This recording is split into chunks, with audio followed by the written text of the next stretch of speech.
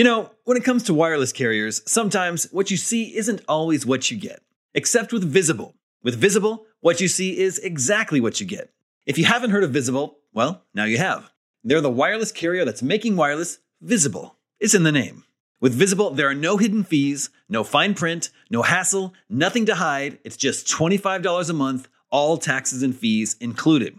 And you don't need more than one line of wireless to save. You can save on a line all to yourself with unlimited 5G data powered by Verizon. And again, just $25 a month. The future of wireless is here, and it is transparent.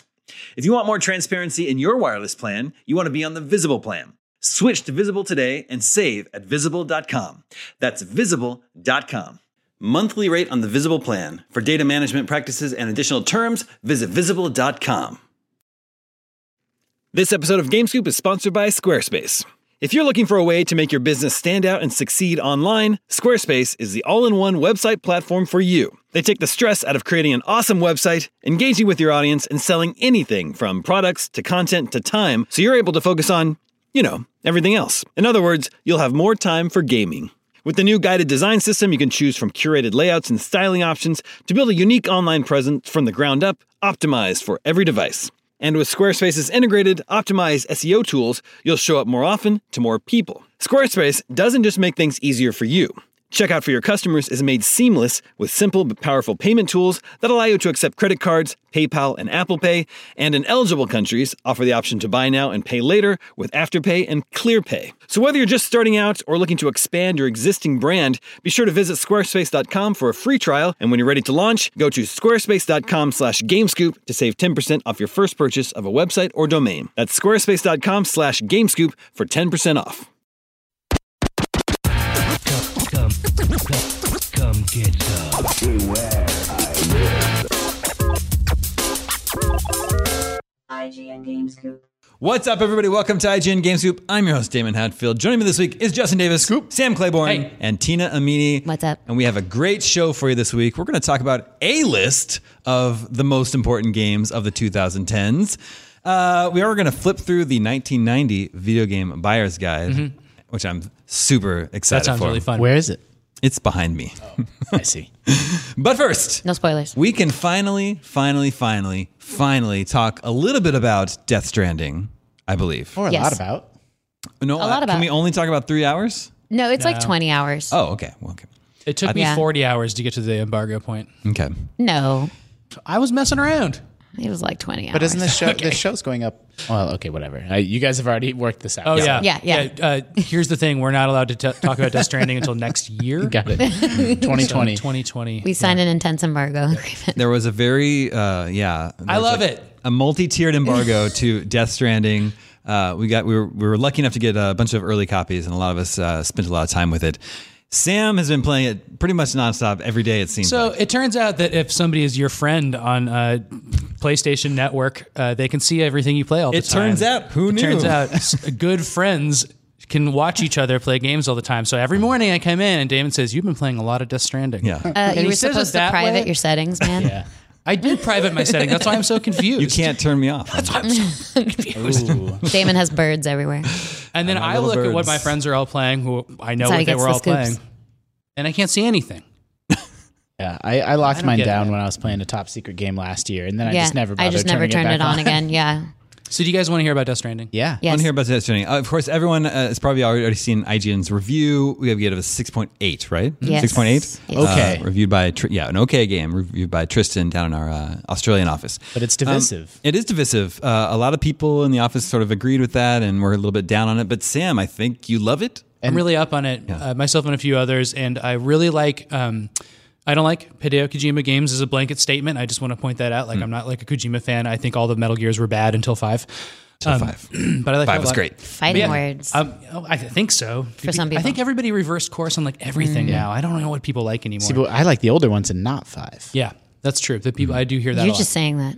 No. That's a common thing now. But yeah, I just like everything that I've played so far, and I really like specifically that there's this progression of carrying, which everybody's complaining about, and then you do a lot of driving, and then you do a lot of building, and the building stuff I really really like in this game. I think you just want a Lego game. Oh God! The thing about Lego games is But you have to carry the Lego box. That's you what it just is. You hold have X to to carry go. the Lego blocks to your destination. Then only do you get to build Can you imagine things. the sorting your Yeah. your situation when it's like just you're like carrying Tetris 6,000 pieces and then it like sorts them all together. I can't wait for everybody to play this game because I want to know what the world thinks even more than what you all have thought for the past couple of weeks. It's been really fun to talk about this game in the office. Yeah, it is really divisive. I think I like it a little bit less than Sam because I get annoyed by mechanics that waste my time. Because if you'll be walking on a journey with however many pieces of cargo for, not exaggerating, 15 minutes at least of your time, and then you trip in a river and you lose all your cargo and you're like flailing around in the river trying to get your bearings back. Build a bridge over there. Someone didn't dress You like a cute could. otter. Yeah, but this was before I got the otter hood. I know. So this was before I met Conan. It's like a knighthood. Yeah. Yeah, Otter it's a hood. really terrible hood too. I feel But that's goofy a in sense it. of progression, right? The stuff that used to be Yeah. a major obstacle Yeah, and problem that in the does way happen. then becomes trivial But and honestly, easy. even the otter hood doesn't do much. It just lets you float. It doesn't let you really like get yourself up any faster and pick up your cargo. It's as much utterly as ineffective. Yeah, exactly. Yeah. I haven't played yet. What? That's not an old joke to you guys? Well, wait, hold on. To you finish talking my about? story before you go, I lost all my cargo, so 15 minutes of my time is just like completely like spent, and that's it. So if you like the Souls games, if you like a lot of difficulty, I've been jokingly I don't like calling this those. the Souls of walking simulators in terms of it just being like really brutally unforgiving. As I've stated before, I don't play anything but Apple Arcade games. So I'm not playing Death Stranding yet. But what I've read about it, Because it's not on Apple Arcade quite yet. not yet. The stuff What that if it was? The stuff that other people don't like about it actually makes me intrigued and makes me want to play it. I like that. I love the Uncharted games, but something I don't like is that there's nothing to the climbing. You just hold a button and climb, right? Like you can't fail it, you can't lose. It's just wasting time.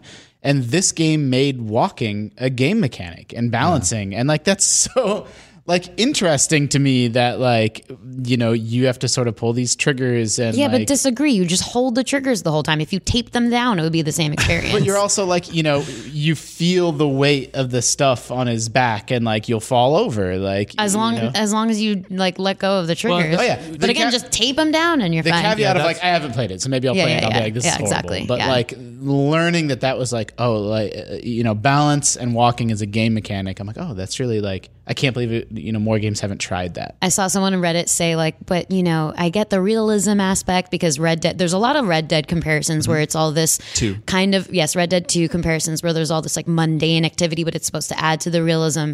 And somebody on Reddit was like, well, but wouldn't you just like put your foot over the rock? Like, why do you have to figure out how to effectively trip on a rock? That's not really realistic. Well, if you hold the triggers, then you never trip. Exactly. Tape The them thing down. about that, I want to explain that mechanic. The reason that's happening is that when you hold both triggers, you just like drive down your stamina. So like you can just do that, and if you have enough Not really. Monster Energy drink, then you're gonna be fine. I play with two fingers held down on the trigger buttons, and so that I can free up my other hands and my other fingers, and I literally just hold it all together, and I never really run out of stamina.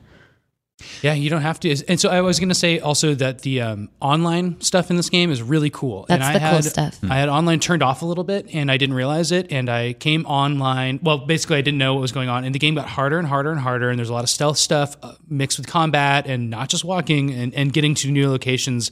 And that kept on happening. And then I realized I was offline. So I turned online, and the structures that people had built are like so cool and sourced from out there in the ether. And there'll be like a safe house you can rest at, and a really helpful like series of ladders or bridges or whatever to just pop in.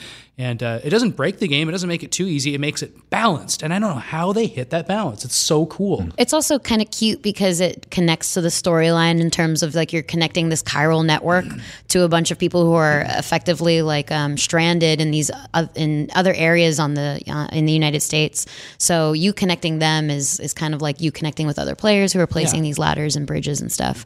And you can collaborate and build roads. And once you get that, it becomes a lot easier, or not easier, but I don't know, less grueling. Well, as I said, you start driving. So one thing, like if you don't like walking anymore with a bunch of things on your back, as soon as you get on a trike or get in any other vehicle, like you don't have to worry about that. You just drive and all your stuff is just loaded on that and you don't have to worry about balance. But those things have to get over obstacles. They have to get up like crazy inclines or whatever. It feels like that really funny thing in Skyrim where you can use a horse to get up anything.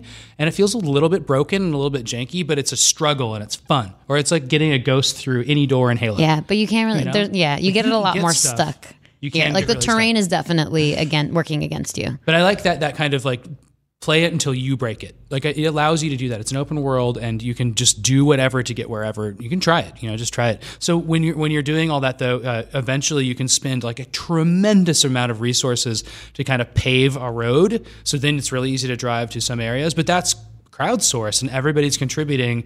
And I spent all week just building and building and building. Like this is way early in the game. You can do this. And I got there first. So every time someone drives on those roads, I get like all these likes and and then that builds my stamina up, internet points. which is really good. So like there's all kinds of just like weird online stuff that it's not like any other game. Last we checked, because the game hadn't been out in the wild yet, Sam had the most likes of all the players. Out of anything that we could see. Wow. Like That's in the amazing. millions. Congrats. Millions of popular, likes? millions just of from the likes. roads. But the numbers we were saying before, Yeah. there Who clearly knows how weren't many millions people of are people playing the game. So we don't exactly It's like know. every time you likes. run over it, and then anytime somebody contributes to it, you get likes. And sometimes it's not just one like per activity. See, I'm so fascinated by this game, and that's why I can't wait to play it. Is because I really, really hate games that don't respect the player's time, and that's kind of why I don't like the Souls games and Bloodborne. Is not because of the difficulty, but because of losing items that you then have to grind back up.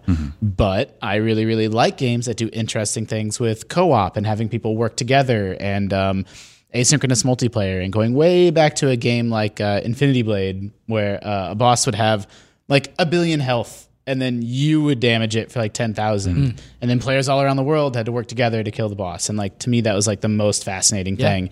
Similar. And Death Stranding is like a AAA version of that. So it's like, I don't know, like I'm really curious to see what I think. That part of the game is really, really significant and cool. There's this one little moment where occasionally I'll be like hiking up a mountain and I'll see somebody abandon their trike, like figuring they couldn't get to their destination. But I pick their trike up, and all of a sudden, like my quest feels so different because I hadn't initiated the quest with a trike for whatever reason. Maybe I was at an NPC who couldn't generate a trike or whatever else. I didn't have the resources. So finding it, discovering it, and then that changing my entire gameplay experience is really interesting and like feels like a different moment every time, and you don't really know what to anticipate because of that like player co-op experience. The Dark Soulsiness is really similar. There's one aspect that's really similar to this game that it comes back to Castlevania. So if you think of Symphony of the Night as the prototype, I'll explain what I'm talking about. In those games, you have a giant open world basically in 2D, and this game you have in 3D. And what you're doing is you're getting deeper and deeper into that world. And every time you get to a new place, it's a checkpoint that's safe and you're okay. But you don't really know how to get there, and you have all of these options you can use to get there, and you don't know when that checkpoint's going to kind of show up. So you kind of just are exploring with what you bring with you at great risk. And then what you're trying to do is find the next safe place to be. And like I love games like that because you can like run straight to a waypoint, or you can like say like, that's probably going to lead me through a bunch of traps. And so you can go way out and around it and try to find a really easy way. And this game just lets you do all of that. And then it's just about going from fire to fire, or safe house to safe house, or church room or church room. They're further apart. Like if you are online and you're connected, you might find little safe houses or little shelters that other players have built. But ultimately, like occasionally you'll be coincidentally run into an area where there's a lot of timefall, which is basically just rain, and it makes your skin and your equipment deteriorate. So you might have an object that you need to deliver, because it's just effectively a series of fetch quests. So you're delivering this thing, and it's in a container, and then you go through timefall, and timefall like damages a little bit. You can sustain some, but then you go and you trip and you go into the wrong direction because you're going for a safer area. That doesn't work out. You go somewhere else, there's more timefall, and then all of a sudden your container is destroyed, and you're like, well, it's a good thing I have this container spray. Let me repair it. So it's just all this little incremental stuff, and if you don't like it, that could easily be annoying. Well, so I played a few hours of Death Stranding, 3 or 4 hours, and I didn't hate it, but I didn't really know what to make of it, because the first hours of that game are just a lot of really long and weird cutscenes. Yeah, see. And in between them, you might have to go on a walk, but then you're in another long cutscene. So it's just like, I've said many times on the show, like what I like about video games is figuring out its systems and then like settling into its gameplay loop. and I never got a chance to do that in Death Stranding in my time, because then I got Outer Worlds, and I decided to try that. And Outer Worlds is just a fun video game, like right off the bat. You're off and exploring and talking to people and taking on quests and getting into combat, and it was great. So it's like I played through all of Outer Worlds and finished it, and now I don't know. I'm not like super. I don't feel like a I built big all the roads, urge. though. You're gonna be fine. I don't feel a big urge true. to return to You Death just drive Stranding. through the game now. Yeah, It's I don't true. know. Let's see. Sam built all the roads. Yeah, they're all done. So when you describe what you're describing, it's one of my least favorite things in any game. But I will plug one thing in Death Stranding is that it's such a unique, creative, just built from the ground up universe that doesn't rely on fantasy tropes interesting. or sci-fi tropes or anything. Yeah. That like I do appreciate the exposition at the start. Just personally, I liked it, and I know I hate stuff like that. So I'm really surprised I'm saying that, but I actually just liked watching this universe develop because it was usually funny and creepy and weird. So we ran an article today, which might be yesterday, depending on when you're listening. But about like a PSA, it takes a minute to get into this game, roughly about 10 hours before you start getting through some of the more tutorial levels and cutscenes. So I think that's really telling about the experience. And if you're not willing to invest that time to see what will hopefully be a payoff with story and some of that gameplay loop as it finally exposes itself to you, like that is this kind of game. It is a slow intro, and sort of inherently, because it is such an interesting specific universe where they do need to explain all of this terminology and who these characters are, and there are clearly tensions between certain characters, so you're trying to dive into that, but it really is just like an exposition dump, and then you get into it. It's like the beginning of Dune. Have you guys ever seen Dune, the movie? I saw when I was a kid. I watched some of it. Yeah, I mean, that's the same Didn't make thing. any Like, sense once to me. you get It's like- through it, it's interesting. But there's 30 minutes of like tapestries and backstory and stuff. It's just it's not done well. And this game, I don't think it's acted well. First of all, the acting and dialogue is really great. But like a lot of it is like the Kojima stuff, which is like here's a bunch of terms. Here's a term that's used over and over again for 5 different purposes and it's supposed to be clever. Like strand is used in so many different ways, and it's not clever. EBs and BTs and Timefall. And so like Mules. that stuff is like I'm not lauding that stuff. I'm just lauding the creation of a unique universe, which I always like do that instead of copying Tolkien, please. Yeah. I think Kojima stories are nonsense. That's why I didn't like Metal Gear Solid 5. Well, This one's pretty nonsense too. And so that's my concern I would about back it. up and say that the story I don't care about in this, but the universe and the characters are interesting, and just like the kind of the universe, the world building is really Yeah, cool. sure. Well, by the time this episode is out there, Death Stranding should finally be arriving into the hands of gamers out there. So we'll be very interested to hear what you guys think about Death Stranding, our listeners and viewers. I have a final question Yeah, about this game. okay. Is this a spooky game? I mean, it's kind of has spooky aspects to it. It has spooky The aspects. BTs can be spooky. All right, Yeah. we're going to hold you to that. Okay. So this is going to, in 3 years. Oh, man. In 20 questions. Yeah, is this a horror game? Is it a spooky game? Yeah. But also, that's another discussion. Is it a horror game? It's got goopy monsters, right? Yeah. Goopy monsters. I mean, that that's counts for really horror. judgmental of them, but I don't get that one. they're just out here. Yeah, we will be interested in hearing what you guys out there think about Death Stranding. And this is a good point to remind you that we have a GameScoop fan group on Facebook.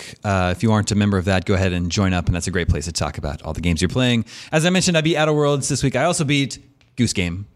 Nice. And that's a really cute You little just game. beat that yesterday. 2 days ago I did, yeah. That's a really cute little game. I don't know. Do you guys, I know I've played it, but did you guys finish it? No. Not yet. It's really short. It's totally like easy It's to like what, 2 I'm hours? absolutely planning on finishing Yeah, it. because it's funny. I don't, I play a lot of games. The number of games I beat is much smaller. But like I beat Goose Game, and then on my Switch, you can rank games by total time played. And even though I beat it, it's like way at the bottom of my list of like total time played. Yeah. So it's just a very short game. That's all. I think that's a little bit of a weird flex to say how fast you beat Goose Game. no, it's not game's how very fast I short. beat it. It's a short game. But okay. But okay, apology accepted. No, that's not a weird flex, but okay, it works. Let's move on.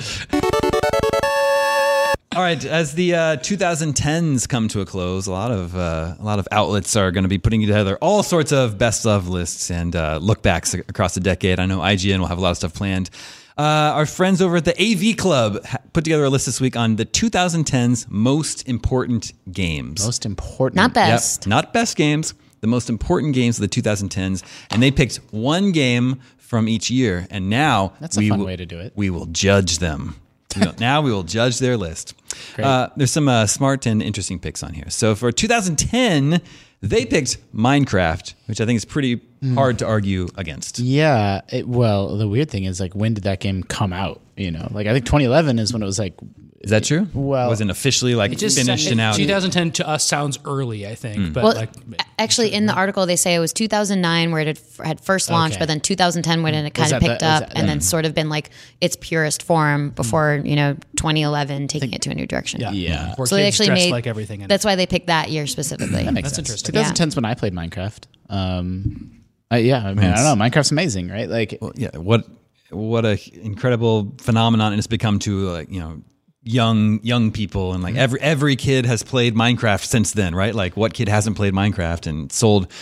It's like this up there with Tetris for selling. I think it's over. I think it's the best-selling game ever. Like it's just been so ubiquitous, and it has like educational properties, and then it sort of helps the whole idea of game streaming when it was in its That's infancy. true too. Yeah, that was the first game I streamed. Yeah. So it's like, so okay, we'll give them that one. We'll give Sounds him good. that one. There were some good notables in that year, though. Yeah. Well, 2010. What were they? I don't I remember. think they mentioned the Kinect, which I know has a bad reputation because it was a failure.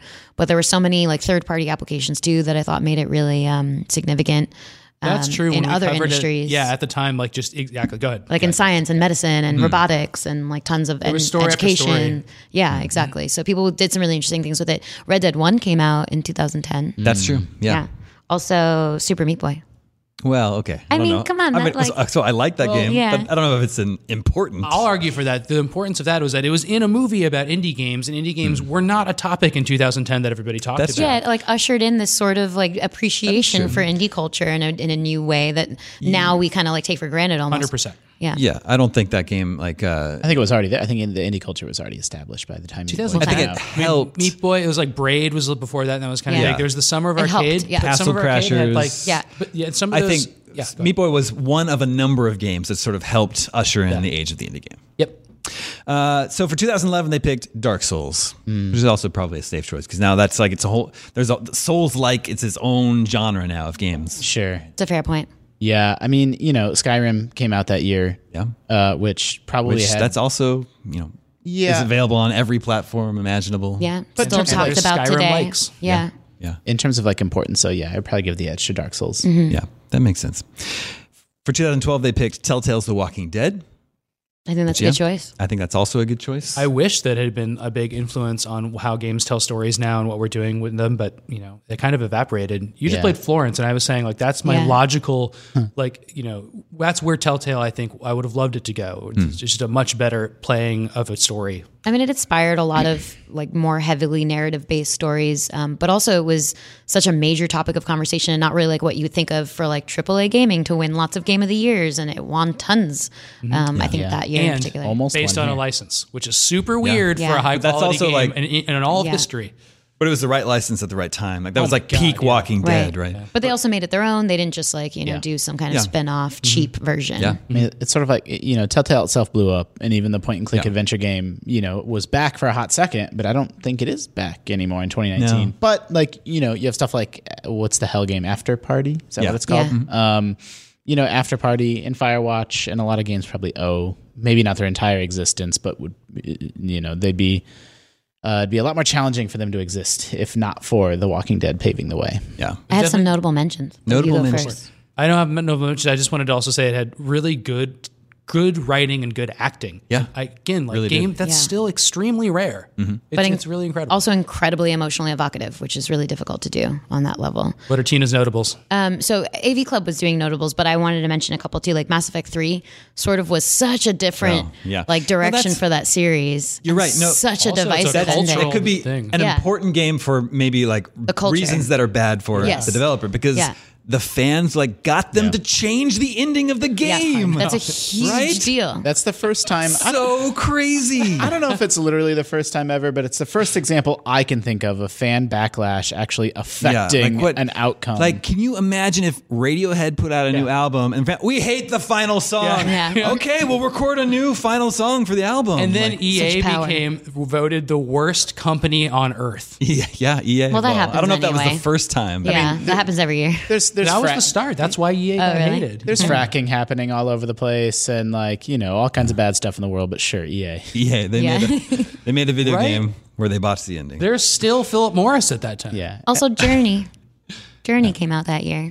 That was our game of the year. I mean, it did such interesting new things, and like we still talk about it in a comparative way when we talk about like socializing in games and co-op moments. I think that did something important. Both for that and making Dark us- Souls have that kind of shadow appearing in your game that we were just talking about with Death Stranding. Yeah. Like that's exactly what it was, the passive multiplayer. And it was such a pure, like very positive multiplayer experience, and very rare that a game can assure that kind of level of compatibility between players instead of just people trolling each other, trash talking, whatever else. Yeah. so short. Yeah, Thank God. Thank God. Because I didn't play Journey in 2012. I played it later when it came to PS Plus, and I was like, This is Journey, I know. Well, did you meet people that might have I don't really know. impacted your experience? I didn't do anything in that game. Well, then, Oh, Damon. man. Let's 2013. They picked an odd choice. They picked BioShock Infinite, and that was the year that Grand Theft Auto 5 came out. A game that's still a top 10 bestseller every month today. well, the craziest thing is they didn't even mention it in their notable mentions. Like at the very least, get a runner-up in there. I don't know, Yeah. man. BioShock Infinite, like I like it as a video game. Me Like too. I played through the whole thing. Great music. But Yeah. its message, it couldn't possibly beat you over the head any more it's very with like, it. heavy-handed. And also, I think like the onboarding of that game, like the first few hours are like incredible, but then the rest of the game didn't make much of an I impression. would on play me. that game as like a point and click adventure game more so The than whole an like FPS. the introduction of that's a good point. Songbird and like the chase, that first chase after you break out. What's her name, Emily? Like that's an amazing experience. But then the rest of the game just sort of I loved Songbird as a villain, but they totally underutilized him. Yeah. So there was a lot going on there. They picked BioShock Infinite because it was so divisive. The terminology of ludonarrative dissonance comes up. So it was just a sort of like moment of time and criticism. Also a game where people really lauded and then on retrospection sort of dialed back some of their praise. So it was also think it was a a- moment in time kind of a choice. Exactly what you're getting at is like the discussion about that game was lofty, and I don't think it connected with the audience. Like I think we talked about it as critics, and we rightfully so, and stuff like that. And it was a lot of critics liked it a lot, but the wider gaming audience kind of separated and said like, this isn't a fun game. I think that was a really interesting moment. I have a notable mention. what's that? Aliens Colonial Marines. Because Whoa. boy, in the same way that my other notable mention where it's almost like a negative, but a moment of time and like a cultural industry moment where there was just so much drama over that, lawsuits over that, completely changed. I think that was the moment where kind of people's opinions on Gearbox completely changed. Also, they started to kind of see some of the inner workings. So Was that after it's Borderlands crazy. 2? Yes. Yeah, It was because made in, Borderlands like, 2 was 6 months. 2012. Yeah, there you go. So funny. Yeah. So that was That's a good crazy. pick. That's a good pick. For 2014, they picked Destiny, Sure. which, Yep. I guess I can see that, even though Well, the fact there's a Marvel game coming out that's copying it is that good it's indication sort that of- it was influential. that sort of we have we have that to thank for every shared world shooter Yep. that we have today, right? Thanks. I hate it. They made MMOs popular again. Yeah. In mainstream. That's such Yeah. an odd. I mean, the shooting. It's Bungie, right? So it's like, of course, it's immaculate. Like it's the best feeling FPS out there, in my opinion. I played a little bit of an early version of Destiny, and what I thought I was playing was, an early version. And the game came out, and it was the same. Like the story is gone, and I cannot believe to this day that game opens and just the campaign is what it is. Like it's atrociously bad and makes no sense. Remember at how all. the audience backlash to that game got Peter Dinklage removed from it? Yeah, Or- Peter Dinklage is gone from It's that so game. crazy because he he's was so patched out. He totally phoned in his performance. He was like, "This is a video And game. Paul This doesn't matter." McCartney recorded a song for it. Yeah. The music video is insane. That's also hubristic too, but there it is, a big hit. And I'm glad to hear, I really love Destiny on a gameplay level, and I'm pleased to see that, Bungie has bounced back and is, now blazing their own trail, and people seem to, Destiny 2 is now has this new life breathed into it. So I'm not trying to be a hater, but Destiny 1, man, that was the first time a big AAA game like that, I was like, maybe not the first ever, but it was so eye-opening to just see it fall down in such a major fundamental way. I actually really like what AV Club had to say about Destiny. They said, Destiny wasn't a game changer of Halo proportions, but it did point the way to a new era of work-in-progress blockbusters. Oh, man. And of gamers willing to forgive the launch day wrinkles of a much-hyped tentpole under the assumption that they'd be ironed out eventually, sometimes years down the line. Yeah. It's really well put. I think that the tolerance for that is finally starting to evaporate, which is cool, but people still tolerate it. Should we call CJ? Yeah, I think so. Get Yeah. him on the Put 'em line. on speakerphone. Lifeline. For 2015, they picked The Witcher 3. What about Rocket League, man? Not that like I'm an active player or That's- anything, but it's sure. like Minecraft level of. What makes Witcher 3 important? Yeah, important. I don't know. Certainly like a beloved, maybe a perfect action RPG. I mean, they're game, making but, a Netflix series out of it. That is true. Well, Well, out of the not of it books. though. Is it fair enough? I can go for this one. yeah. It's based on a license. Yep. Again, very unusual to have such a. And here's the thing: it made that license so much better. It's like that Chronicles of Riddick situation where it's like, shouldn't this is this book series that I've read 7 out of 8 books of right now? Should should we care about that? I don't think so. I think you should care about The Witcher 3. That's the absolute best version of that universe. The game does a better job of showing why that universe should be cool, which is a universe about a guy with a sword hunting monsters and a girl with a sword hunting monsters too. And that's really cool. That doesn't work in the book very well.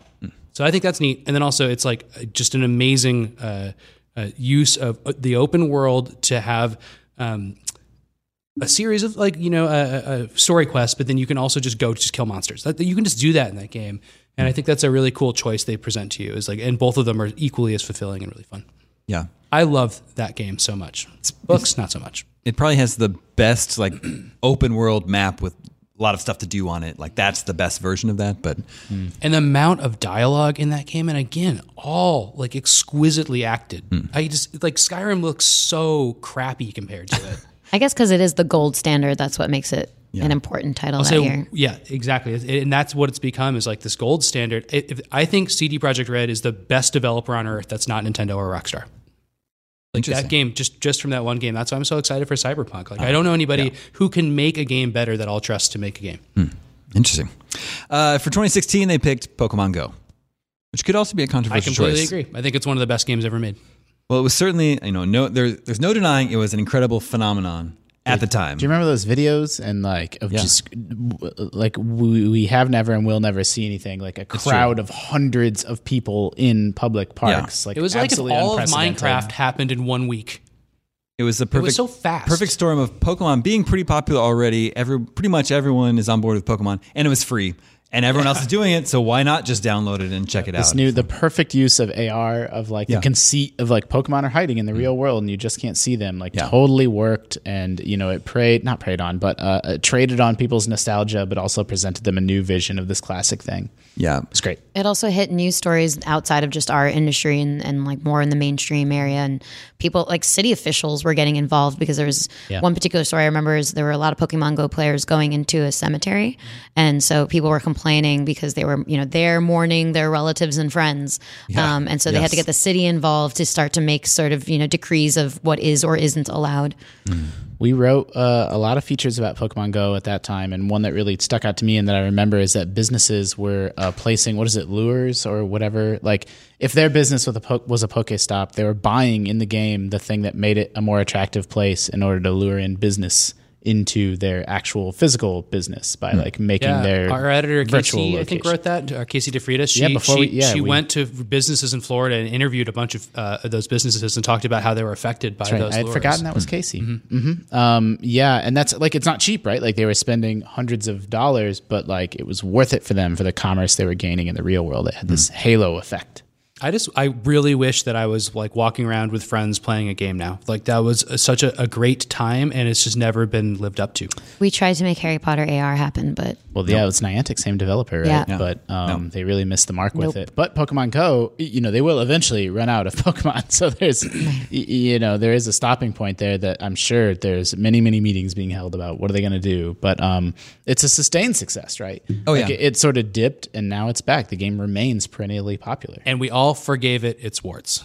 I'm curious. Oh my goodness, that game was a mess at launch. Yep. I'm also curious like how it compares to Overwatch because Overwatch has sustained a community too, and it's moving into a sequel, and that came out the same year. And, Same year, really? Yeah, So that's Notable mention. That's what its competition is. yeah. Pokemon Go versus Overwatch. What year did Draw Something come out? I was going to say that was Oh yeah, that was a really funny was a fun, like, nationwide week. hula hoop experience. Yeah. That was like 2012, Pokemon I Go. think. Maybe I have it's some Draw good something. screenshots still. Yeah, right. I mean, that was Totally. so fun for that week. Yeah. Draw something was really that was mainstream. fun. 2011, 2012. I certainly played a lot more Overwatch than Pokemon Go, come to think of it.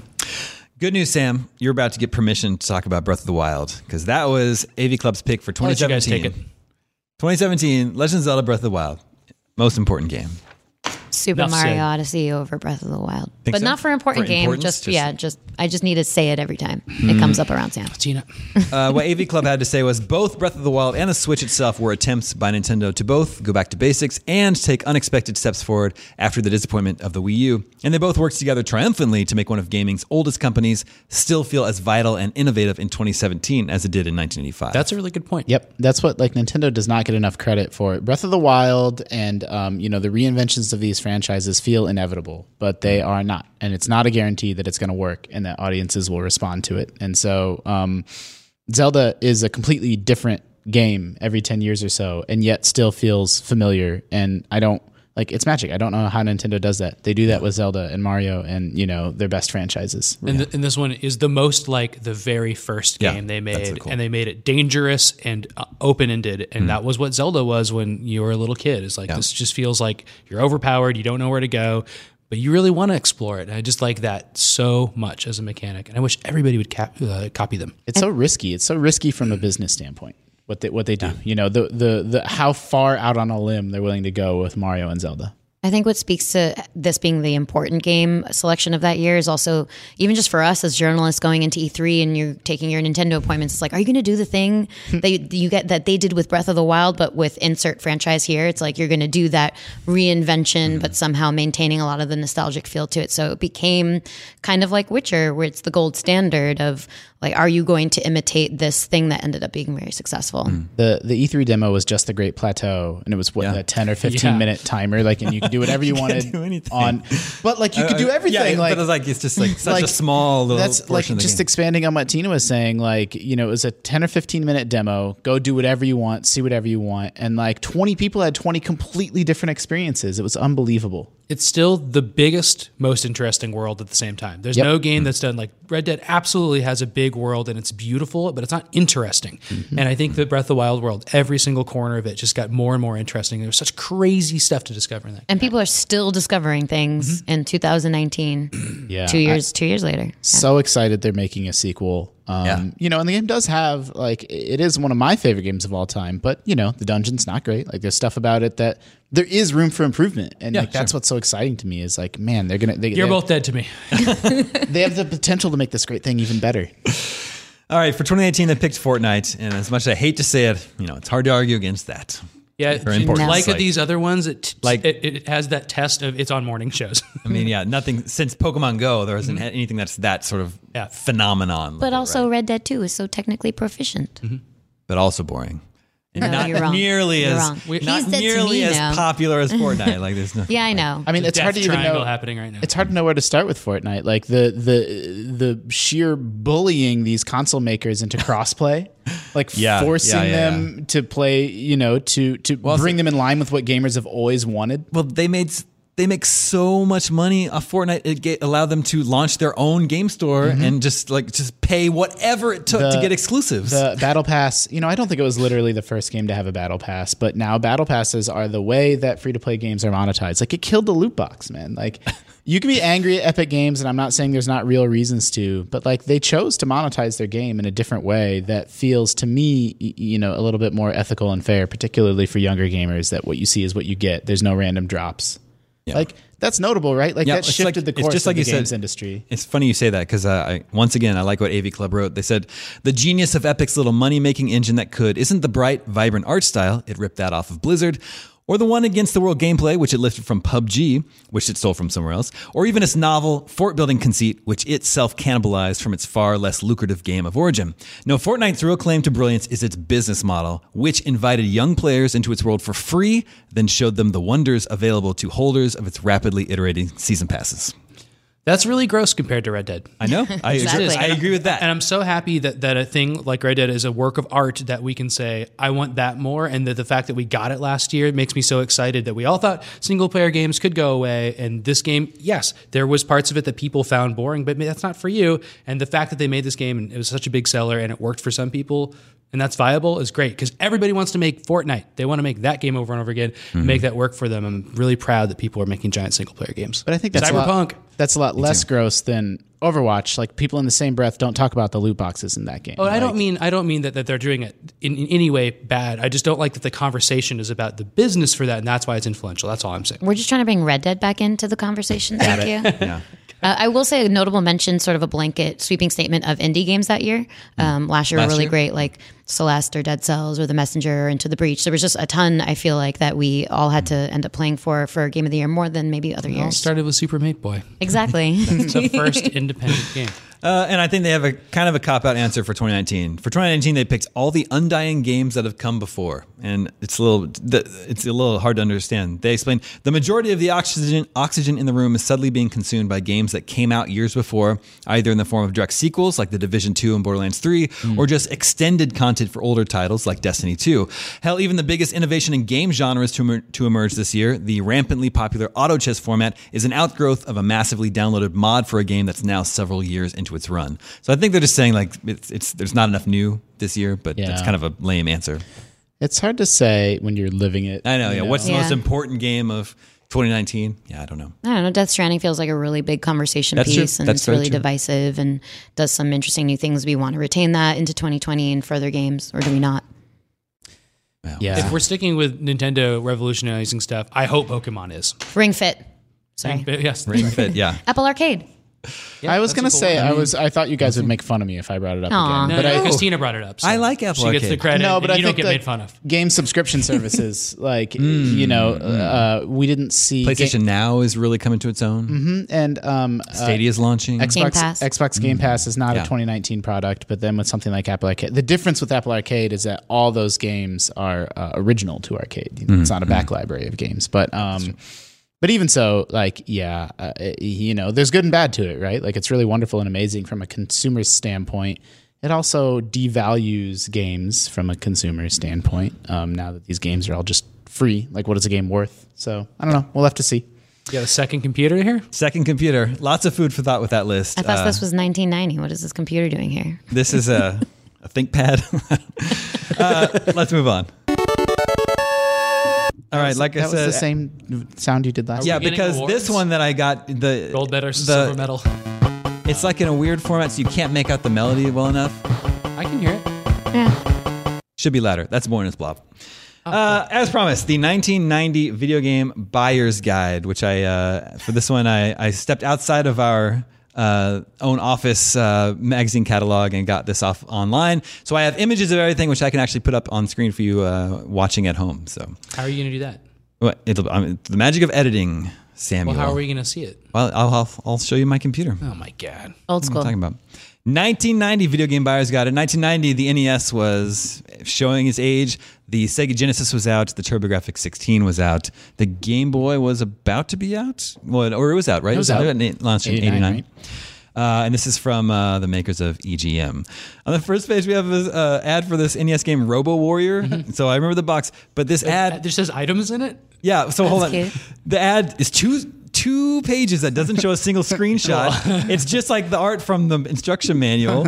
So you have no idea what this game looks like, and it's just like the arsenal, the powers, the enemies, the lords, room of idols. It's like they're trying to advertise with like a preview or something. I don't know. Yeah, it gives you no idea what Weird. that game Cool. is. Now we have an ad for a double ad for Mega Man 2 and Strider from Radical Capcom. It says, "Get set for radical action." I got to read you the text down here. Stand by, gamers. Capcom introduces 2 new thrilling games to its Nintendo series. And as always, the graphics are hot and the action intense. First, experience the ultimate character adventure game. As Mega Man, one word, Yeah. you must conquer and control the 8 empires of the evil Wait. Dr. Wily. But beware of his sinister robots that rule each empire. Their special powers present a unique challenge at every level. Then prepare for undercover action as the Strider. I like how Mega Man ends up as the Emperor at the end of that. Yeah. Your Emperor order- Mega Man. Your orders are to enter Russia and infiltrate the Red Army, returning enemy secrets to your superiors. But be extremely cautious. You know what Russians do to spies. So get set for radical action in these exciting additions to the Nintendo Entertainment System from Capcom USA. How does an ad go to print that has Mega Man? It's like one word and like the Strider. Yeah, like, this is an ad and not like the editorial copy, right? Yeah. Well, I don't know. We got these games from Japan. Put them on the page. Wait, Something go back. happened in translation. Wait, which My one? favorite part is that the Mega Man 2 screenshot has a caption that just says Mega Man 2 screenshot. And Strider screenshot. Did you hear In what case they you didn't opened this know. with? A very early use of the word gamers. What? Yeah. That was absolutely Stand not by established Gamers, vocabulary. 1990. Yeah. Stand by It's Gamers. very unusual. This would have been published in fall of 1989. So yeah, that's pretty early. An ad for Fester's Quest with just a kid. They just show the kid playing the game, and then they picked. Lurch. I mean, the game doesn't look like much in its gameplay, so they picked one of the like A cutscenes. super realistic Lurch Yeah. image. He And looks it's- like he's in pain. And I like how at the bottom it says it's from Sunsoft, the title holder. What does that mean? What does that mean, Sam? like they're the king. Like the I guess. like the belt holder. I don't exactly. know. Oh, it's yeah, like a boxing yeah, thing? yeah. This is a wrestling I thing? don't know. I know. All right, they have a whole expose on video game counselors from call centers. That's actually What? That's us. I know. yeah, that's actually really cool. It's odd that it's faces- in their buyer's guide. The faces behind the phone lines. I'll read some of this for you 'cause this is really good stuff. Has These Ultima, were people you'd call for game help. yeah, which I did on a couple of occasions. And you're welcome to call us anytime for Yep. game help. Yep. We're here right now taking your calls. Has Ultima Dial got the you number under the stumped? screen. Having problems getting Simon through the Castlevania quest? Don't give up. There is hope. Answers to almost all of your gaming questions are only a phone call away. You can dial many of your favorite game companies and get the latest tips and info from best video hotshots around. Is there a number? Not yet. You're gonna try to call Maybe it? later.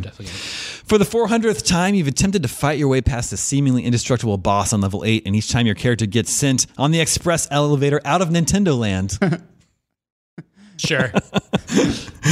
Blah, blah, blah. Who are these people on the other end of the phone? How did they get so good at video games? What are their jobs really like and how they get them? Them? All, these champions are called game counselors or technical support representatives. Those are different things. Most of them are around 23 Yeah, to 20. what's up with that? Tech support versus like how to beat a game? Those are very different things. Most of them are around 23 to 28 years old, although sometimes you'll encounter a game counselor who's well into his 40s. What? Regardless, there's usually one factor that all game counselors have in common. They love video games. Do you think Yeah, this apparently job? they share that one pronoun too. I'm almost like I've never thought about this before, but this job probably was born out of like kids were probably just calling up. Yeah. Oh, they're absolutely calling. Publishers. How You're do gonna I find get this out- level? Capcom US was I fielding can't these figure out calls. how to get back my tank and Blaster Master, and they're like, "This, I'm a receptionist." Like, You're what do gonna, yeah. They interview some of these employees, and Let me that's connect exactly you with the what director. happened. So, I apologize. quote, that's a prerequisite for working at Vic Tokai, explained their game counselor, Tom Grice. They published NES games. I can't tell you what they published, but I remember that name. I always played games when I was a kid. I was a game fanatic. I never thought I'd be making money at it, though. Tony Van, the main man at Activision, mentioned the importance of being knowledgeable on as many different... Where'd my cursor go?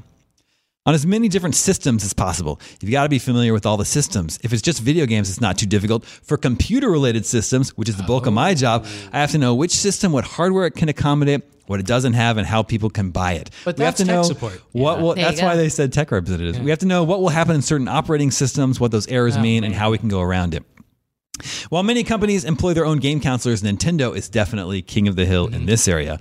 Their operation has more than 90 people working phone lines and answering more than 25,000 calls each week. Whoa. Not only can the Nintendo counselors answer questions about Nintendo's own games like Metroid, Punch-Out, and Zelda, they also have a wealth of valuable info on games produced by the 36 Nintendo licensees. While we all know that phone counselors can be extremely helpful in beating the games, especially the more involved RPG titles and quest adventures, what exactly are the qualifications needed to become a phone counselor? How do these people end up in the positions they're in? Jennifer Pascal at Acclaim Entertainment gave a very frank description of how she wound up as one of their game counselors. When I started working here, I was mainly doing a lot of filing and secretarial work. While I was using the fax machine, I would have to wait a long time for the transmissions to finish. I would wander over to the video game area. Oop. Change the pages. Wander over to the video games. You need tech support. Yep. Call that guy What right system now. are you running? And play games until the fax machine was finished. Her superiors quickly realized where her true talents ran and switched her to game counseling. Wow. Yeah. Anyway, this goes on for a few more pages, but it's pretty good. This is EGM, right? This is EGM. Yeah, it's interesting, like how a typo can slip through, especially so frequently. Because at least in my time in magazines, you had multiple people look at it for like a month before it went up, and you read it over and over and over. Yeah. These old magazines are over. littered with typos. Yeah. Oh yeah, it's so good. And then what you were saying, Justin, this sounds exactly like what you're describing. It says Robert Lightgeb wandered into game counseling in a similar fashion. He was initially an assistant sales manager at Tecmo, and he began to play more and more games from his company.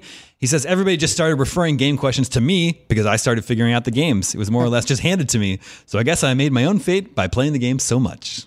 Cool. So it sounds like people were calling and they're like, I don't know. Robert, how did you beat whatever Ninja Gaiden? It's like when before I ever worked in the industry, this would have been when I was first reading IGN in the late 90s. Everybody that wrote for IGN like worked in a game store. That's just where you became an expert at video games. There was no college that you went to for that. For like very few people treated that as like journalism, so they weren't journalists. They were just working at Babbage's or GameStop. Very strange. What are you guys giggling at? There's a game counselor here. He's got a cool old school Wendy's cup on his desk, but then also a Genesis and a TurboGrafx Cool. 16 on Well, his you have desk. to know all the systems. Yeah, you got to know all the systems. What's that thing he's holding? That's a telephone. Looks like a ram's horn. I think Why is there a wire on it? I think it's funny that the phone icon on our smartphone doesn't look like what phones look like now. Yeah. That's true. The Yeah. phone icon on the smartphone? Yeah, it looks like an I see what you're saying. iPhone. It looks like a You phone. mean the emoji? No, No, it looks like an old This receiver. is still a phone. Oh, yeah. Kids are like, In why case you does it didn't- look like yeah. a little green smile? Why is it a banana? Yeah, All right, we have an ad for the NES game Kung Fu Heroes. I've never played this one, but I'm familiar with it. And I guarantee you all of the copy on this ad was written in Japan because it is hilarious. It says, boy. introducing comical Kung Fu action game for dual play. Enjoy together. This is a comical Kung Fu action game. That's lots of fun. You can play this game with your parents, friends, or neighbors. And there's a little cartoon man here that says, now, from this top-level game maker. That's just what it's... Now, from this top-level game. Available now. Yeah. Wow. Kung Fu. Is this what you were giggling at your desk about yesterday? I'm giggling about all this. Because Damon's face is like beet red. And he's like, I can't wait for you to see this magazine tomorrow. And then he just giggled and giggled and giggled. All And he right. wasn't playing that Untitled Goose Game anymore. And here is EGM's best and worst of 1989. let's start doing worse lists again. I mean, yeah. So, best game of the year, Ghouls and Ghosts. Whoa, What? In 89? Best game of the year in 89. So it would have been Sega Genesis, Ghouls and Ghosts. I mean, yeah, whatever. Bionic Commando came out that year. No big deal. No, that was 88. Oh, crap. Best game of the year on Nintendo was Tecmo's Ninja Gaiden. Gaiden is 2 words here. What about Super Mario Brothers 2? Is that 88 also? It must be 88. They said, with its CinemaScope effects, interesting storyline, and radical gameplay, Ninja Gaiden proved to be an instant winner. I don't know about CinemaScope effects. yeah, Well, we know the guy that was answering the lines at Tecmo, the sales center, so he really got that pushed give him down. a call. Yeah. Best graphics in a video game was also Ghouls and Ghosts. Let's move on here. How do you think the games were in 1889? Probably a little bit less exciting. Best new video Hoop game and system. stick. Hoop and The best new video game system was Sega Genesis. Ball and Cup. Say, although it's catching heat now, the TurboGrafx 16 is sitting alongside. The Genesis edges out its worthy competition with its true 16-bit processor. I have some angering news. What's that? DuckTales came out in 1989. No, Ghouls and Ghosts. DuckTales. Same company, too. The most challenging video game was Sega's Phantasy Star. No, not Ninja Gaiden.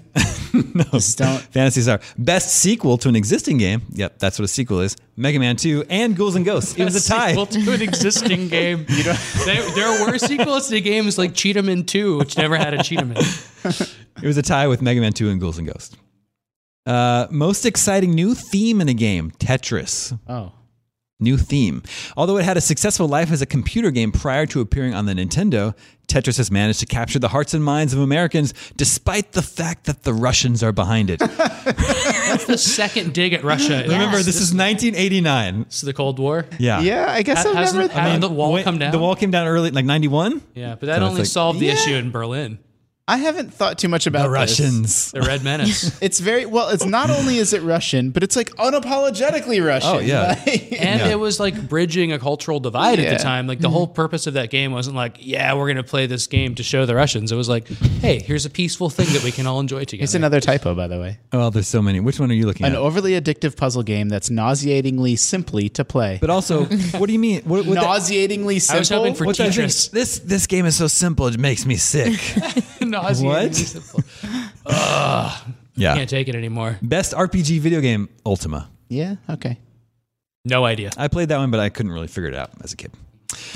I love games like that. Like, what? Best video game controller, Hudson's Sansui SSS. Who could forget? We don't know what it is, but there's an ad for it later on in the issue. Hottest hero in a video game, Capcom's Mega Man. And I don't think they mean like sexy. I think they mean like coolest. Well, it's because he could get Fireman's power and catch on fire. It says, besides blasting away Dr. Wily and his evil minions, that mega fantastic video game superhero Mega Man also beat the likes of Simon Belmont, who fights a Dracula with more lives than Jason, and Link, what a wimp. Something's never changed. Coolest boss attackers. It was a tie. Ghouls and Ghosts and the Legendary Axe. I don't understand. But they didn't tell you what boss. Attackers. So just, boss attackers. That red demon at the beginning of Ghouls and Ghosts. Yeah. Most ridiculous premise for a game, Trade West's Taboo. Yeah, that game is that's what's it called? Astrology? Astrology, yeah. Yeah, it's an astrology game. It's like a palm reader astrology game, and it's just like a bunch of cards, and it puts out, and you do like palm reading on the NES, and it's so stupid. I totally rented it and like did every combination the of cover like. was just a dumb sun. I rented it. They say as non-conventional video games, Jeopardy and Wheel of Fortune were fun to play, and Anticipation wasn't overly stomach-churning, but who really needs a video game version of tarot cards? The mystical responses aren't even interesting. At this rate, a learn to program BASIC on your Nintendo and video calculator cards can't be far behind. Please, guys. More turns. Remember that? Don't forget, it's a video game system. Hey, if you ever get a chance in your life to play Family Feud on the NES, it's from 1989, and Family Feud. But Ghouls and Ghosts won? I know. Oh, man. The idea of that game is that you pick things that people in 1989 would have answered. You're trying to guess what the crowd would answer. So, like, who's the hottest hunk on TV? Yeah. And it's like Scott Baio and stuff. Like, it's very confusing. It's before my time easily. So, like, you have to guess what people in that time would say. What's the scariest movie ever? And it's so fun. Try it out. Good. Most eagerly anticipated game that was released was Konami's TMNT. Sure. Most eagerly anticipated game that wasn't released was Super Mario Bros. 3. Oh, yeah. That got pushed to 1990. Yeah. The third chapter of the Super Mario Bros. Series played to rave reviews and a chart-breaking run in Japan last year. In the States, however, it looks as though we'll have to wait until sometime in 1990 to experience the further adventures of Mario and Luigi. For those of you who just can't wait, go plop a quarter and a Play Choice 10 with the Super Mario Bros. 3 at your local arcade. Wow. I have one. Worst propaganda film of 1989, Nintendo's Game Boy press conference. Who could forget? Oh, I would love to watch that. Yeah, I would too. They say tooting your Sounds really horn. fun. Tooting your horn for the sake of advertising is one thing, but without the flash of the superior 16-bitters or a color handheld at the summer CES, Nintendo made an eager audience sit through a horrible film, starring Mario, of course, that tried to convince everyone that 16-bit machines were unnecessary and boasted no real strengths of the current NES. Give me a break. Nintendo may want us to stay in the Stone Age, but can they honestly think that there's no difference between the games for play on the Turbo and Genesis and their NES? Stuff a pizza in it, Mario. What does that mean? He's Italian. Oh. Stuff a pizza in it. That's The a good worst film of 1989, Star Trek V. What? Come on. Movie's fine. Star Trek V. There's a video out there of Nintendo pitching the Game Boy by slandering the Genesis, and I've never seen it. I'm so interested. Same. It's definitely not on YouTube. Star Trek V. Best movie to game was Sunsoft's Batman. Yeah, nailed Worst that one. movie to game, Friday the 13th. Nailed that one. No movie to game, Star Trek V. Most power-ups in a video game, River City Ransom. Somebody counted, apparently. Was that really an 89 game? I would think that would be an earlier one. Wimpiest hostage in a video game. Tina, are you taking notes for our end of the Game of the Year awards? We should. need Wimpiest hostage. Wimpiest hostage, President Bush in Data East's Bad Dudes. Wow. Yeah. Poignant. Most unpronounceable game title, Nobunaga's Ambition. Why not just call it Become a Mean Dude and Take Over a Country or Unite Japan or something like that? How many kids are going to be asking for a game they can't pronounce? That's so stupid. Vaguely xenophobic. Yeah, no kidding. Yeah. Thanks, Russia. Let's see what else we got here. Best ending in a video game was Ninja Gaiden. Worst ending in a video game was Nobody beat Ninja Gaiden. Ultima. After spending mega hours to finish this RPG, the virtual lack of an ending makes the adventure seem pretty worthless. The longest ending in a video game was NEC's Victory Run. It's a racing game. I never played it. But they said at the conclusion of this rally racing game, your alter ego jumps from his car, rushes onto the shoreline and into the nearby ocean. While not tremendously exciting, the next couple of minutes are spent watching the sun go down in what seems like real time while a boat drifts by. Cool. Now you don't need to beat it. That would be called the worst spoiler on earth It's true. in this year. Spoilers I like didn't the exist idea of- back then. No, they definitely didn't exist. And I like the idea of. I remember one of the spreads in Nintendo Power was just all the endings of all the famous games, which is really funny. I love the idea of talking about endings. Like that was like the only reason to play a game back then. But now people don't talk about it that same way. What do you We mean? could rank the endings of games Best endings? could. Yeah. Best game endings? of Sure. this year. Oh, yeah, sure. How's Outer Worlds ending? Nah, First, tell us what fine. happened. Kind of a nothing. Okay, The most promising game companies were Sega, Konami, Acclaim, Sunsoft, and Tecmo. I kind of nailed it. Which one was the title leader or what? Oh yeah. Sunsoft. Big Token. I think it was Sunsoft, Sunsoft, Fading Fast game company was Tonka because Tonka distributed the Sega Master System. Oh, ouch! And a bunch of cars. Videotape. Yeah, I don't Drugs. know. Most lawsuits was Tetris. Okay, well, I think that's about it for the best and worst of. Just a couple more things in this issue. There's an ad for a video cassette on secrets, codes, and strategies. Okay. So you would mail away. You'd send off. I have several video cassettes with that stuff. You would and I send think off I might have that one. 1995, and they'd send you a game tape with like tips Does on it how to say the beat game list? Double Dragon, Oh, Iron. oh, oh. Does it have Metal Gear? Yep. Mega Man 2? They don't mention that. Okay. Does it have It says 16 more. Bayou Billy? We don't have the full list. Yeah, I think I have listing that is tape. Rambo's on there, Life Force, and then here's that best controller, the Joy-Card Sansui SSS that has some sort of stereo sound. So it's modeled after the Famicom I controller, like how it's like kind of blue and silver. and it has a headphone jack. Cool.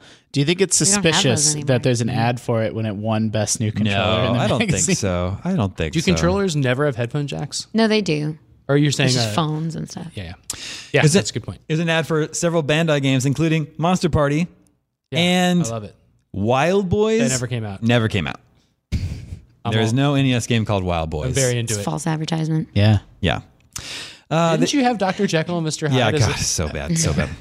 They have some profiles of the new game systems here, but I want to point out some reviews. Of course, Ghouls and Ghosts, which won their Game of the Year. It got Game of the Year. straight 9s in their reviews. The best game for the Genesis so far. Awesome graphics, blah, blah, blah. Ghouls and Ghosts is a game you can't pass up. It's one of the few titles that pack enough action and challenge to keep any player busy. The best game cartridge of all time. Wow. Plus, your stomach is not upset because it's not boring. Yeah, that's true. Not simple. Then they reviewed Tetris. Simply. They reviewed Tetris on Game Boy. They gave it 3/8 and a 7. All right. Which is maybe a little surprising considering it's Yeah. probably one of the best games of all time. Straight Martin here tens. gave it a 7, said the perfect portable game. The perfect portable game Can't is a top a 7. Can't top a 7. Possibly the best game available for the name Game Boy system, David said. And then Steve said Tetris. Possibly. You only have to play 4 others. Tetris Wasn't a is huge launch. the perfect game for Game Boy. He gave it an 8. There's also one of my grammatical pet peeves here is he calls the game addicting instead of Oh, yeah. instead of Instead addictive. Yeah, that's pretty bad. They reviewed Super Mario Land on Game Boy, 3/8 and a 7. Same score as Tetris. Yeah. They said, like Super Mario Brothers for the NES, Super Mario Land is filled with the same kind of running and jumping action. There are loads of secret things to uncover and new screens that add to the Super Mario theme. This is the best Game Boy game I've seen so far. 7. They just Is this like out of 8? Yeah, like- seriously. I think that they explained that earlier when they were making fun of the Game Boy being announced and being like, this is the future, 16-bit is the future. They just don't like the Game Boy. Too bad. It was going to be around for another decade. All right, that's probably enough of the 1990 video game buyer's guide. And that brings us to video game 20 questions. Our suggestion this week comes from Chris Hill in Cardiff, UK. He says, I have to spend a lot of time in hospital due to cancer treatment, but your show always brings a smile to my face. I especially enjoy playing along with 20 questions. As such, I thought I would get involved. Chris, we wish you the best of luck in your battle against hang in cancer. there. Definitely hang in there, and we're happy to do what small part we can to keep you entertained during those times. But he can't play along. We picked his game. Well, no, but we picked his game. I it. mean, what an honor. Okay. He's the judge. The judge and the Yeah. jury. right on. And you can at me no matter what in this case. I don't care. Let the questioning begin. What was? Look at that. Yeah, Yeah. there's weird Oh. lines. Tina, But we what's have the a first monitor question? in here that we're banked a question. weird things happen with I white. forget. Oh, do you play as a turkey? that was a good one. That's a wash question. We can't do a goof It was. question. Is this game? It wasn't spooky. It was Scoop. Is this game Scoopy? Don't ask that question. yeah. Of course it's I Scoopy. refuse to answer Yes. the question. Would it have So been, you refuse to answer the question. Yes. would it have been possible for this game to appear in the EGM 1990 Video Game Buyer's Guide? Nice No. way of putting it. No. Okay. What? Why is I'm just thinking about like previews and reviews, and I just got caught up in there for a minute. Is this post 2000? No. 90s game. 90s game? 90s kids will Seen that. remember. Is it part of a license? No. Good question. Did it appear on a Nintendo console? Yes. Ooh. Was this on the Super Nintendo? Yes. That's 5. Was it also on the NES? No. Ooh. Is it? I was going to cheat. Is it part of a series? There was a sequel. Is it exclusive? Well, we just won. He was supposed to answer these yes or no only. Yeah, that's Now you have to give us the game. we can all leave. Did this exclusively appear on the Super Nintendo at that time? No. Do people like this game? Some people like this game. So it's divisive. The Death Stranding of its time. Yeah, exactly. Probably more popular during its time than today. Is it a platformer? You do some platforming, but that's not really where you would drop this in if you're dropping into one genre category. You think And it's that's 10. Evo? Quest for Eden? No. Is there a? No. Actually, it's a type of platform. We'll go with that. It's a type of platformer. What does that mean? Eh. Like there are puzzles involved? It's probably Blackthorn again. Was it developed in the United States? No. Japan? No. England? No, Europe. Yeah. Was it developed in Europe? Yes. Hey. Okay. Are there weapons? Yes. So it's like a brawly shooty platformer? Brawly shooty. Brawly shooty. That's an actual genre. I'm going to have our object system changed. Please. Is the developer still around? No. Best Brawly shooty of 2019. No, developer's not still around, and that's 15. So it's not a rare game. Wait, Also, they that's want- 15. 15? 15? Yeah. What? It's because we rattled them off at a point in time. What did we... You know what this music's from? Yeah, I recognize it. Contra 3 The Alien Wars. It's Secret of Mana. Okay. Okay. The boss fight music Like, no stresses more. me out Yeah, so much. it is tense. So wait. So multi-platform 16-bit game that has, it's some sort of weird platformer. You're also shooting things. It was developed in Europe. Well, we don't know And the necessarily. developer's not if you're- around. We don't know necessarily if you're shooting Well, you've things. got- there's Because I said guns. weapons. Well, But he did answer you yes, so we may have. Okay. And he said there was a sequel, so this means this is the first in the series. yeah. We just Was got the- two that's answers freebie. out of No, you. but- Yeah. What about, Treasure's Japanese, so it's not like, No, it's not a shooter. Sunset Riders or anything like that. Do you play as a human? Yes. We're not going to get this one. Sorry. I want to know if it had a sequel on the Super Nintendo, but I don't know if I want to blow that question. Well, we know that there's a sequel. It'd be very weird to have a sequel on the Super Nintendo. Could be something that got a sequel like, could be like Bionic Commando. They got a sequel like 20 years later. Yeah, I was hoping it was like a Nintendo 64 sequel or something like that. We'll ask it. Did this get a sequel on the Super Nintendo? No. Womp womp. So you're just messing up enemies, kind of jumping around a little bit. It could be like it sounds like a Strider-like game. Yeah. Ninja game? ActRaiser. Are Everybody the, loves ActRaiser. are the and it got enemies a sequel also on Super human? Nintendo. Wait, who was? But also developed by tried to Capcom. limit But sorry, what? Are the enemies also human? I don't know. Not all of them, but maybe some of them. So they're like alien we'll things. just- They're like We don't know. human figured, or they're robots or something. We don't know. But they're not like Well, I won't. bugs and creatures and We'll skip that one. The developed in Europe, I think, is like an underrated, and that the developers out of business Yeah. should help. It makes us it very here. weird because I Yeah. only really know like Rare and Blizzard and stuff from the Yep. time. Yep. But Same. we just had Lost Vikings, so it's not Blizzard. Well, yeah, and the developer is not with us anymore. Rest in peace. Rip. Rip. Where should I go with this? We should. Chris Hill is in the UK, so Yeah, We Yeah, should have that's known. cool. yeah, maybe could have got there a little sooner. I don't know where to go with this. Is it Same. Is it a sci-fi game?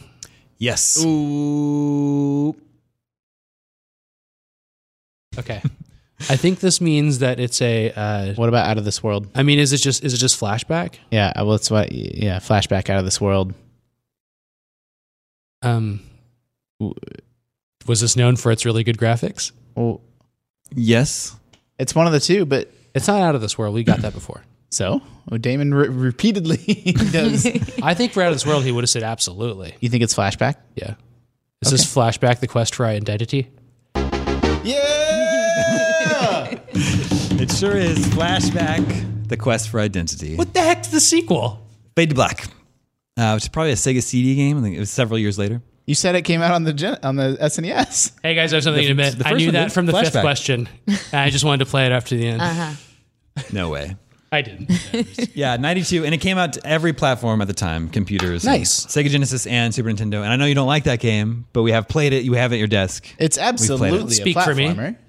Like, it's more like a cinema. You're not like... It's a cinematic platformer. But it's like, you can't just like run around jumping. Like, you have to like... It's very precisely timed moves. Or a It's like series. Prince of Sounds like a Persia. Yeah, it's like Prince of Persia. So if that's we what were the be, difference is that you can't press jump to jump. if we would You have, have to like do the activity while you're in motion. At it was the all edge of about that something. rotoscoped animation. I mean, we got it, so Yeah. okay. But if we would have not gotten it, I would have been taking this one up with the commissioner because this is a platformer. Okay. All right. How many times have we had flashback on this before? I checked. Actually, I didn't check.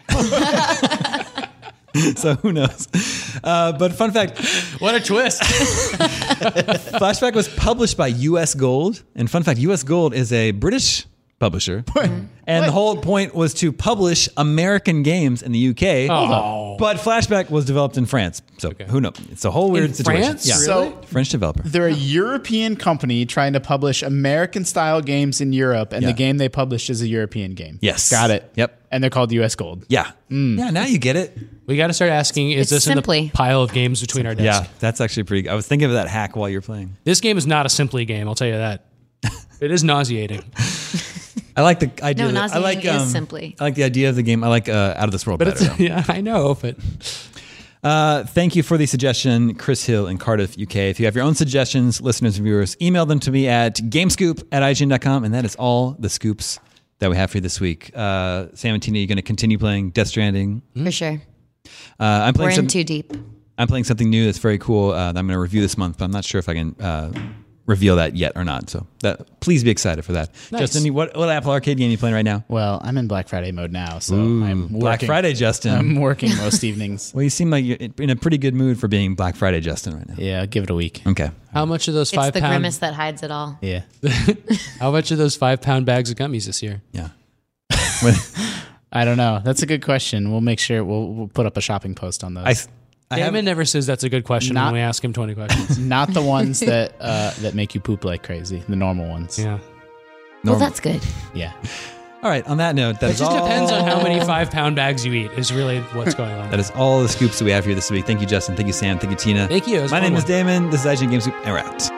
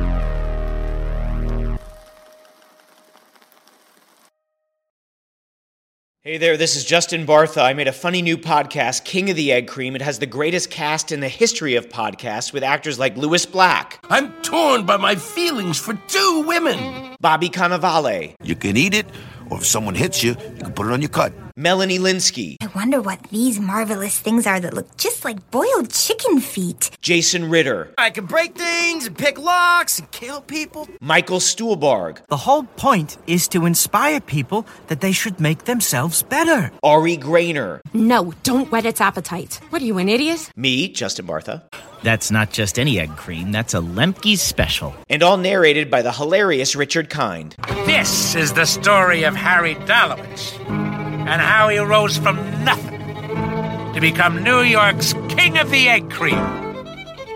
So if you like funny true stories, come listen to King of the Egg Cream, available wherever you get your podcasts.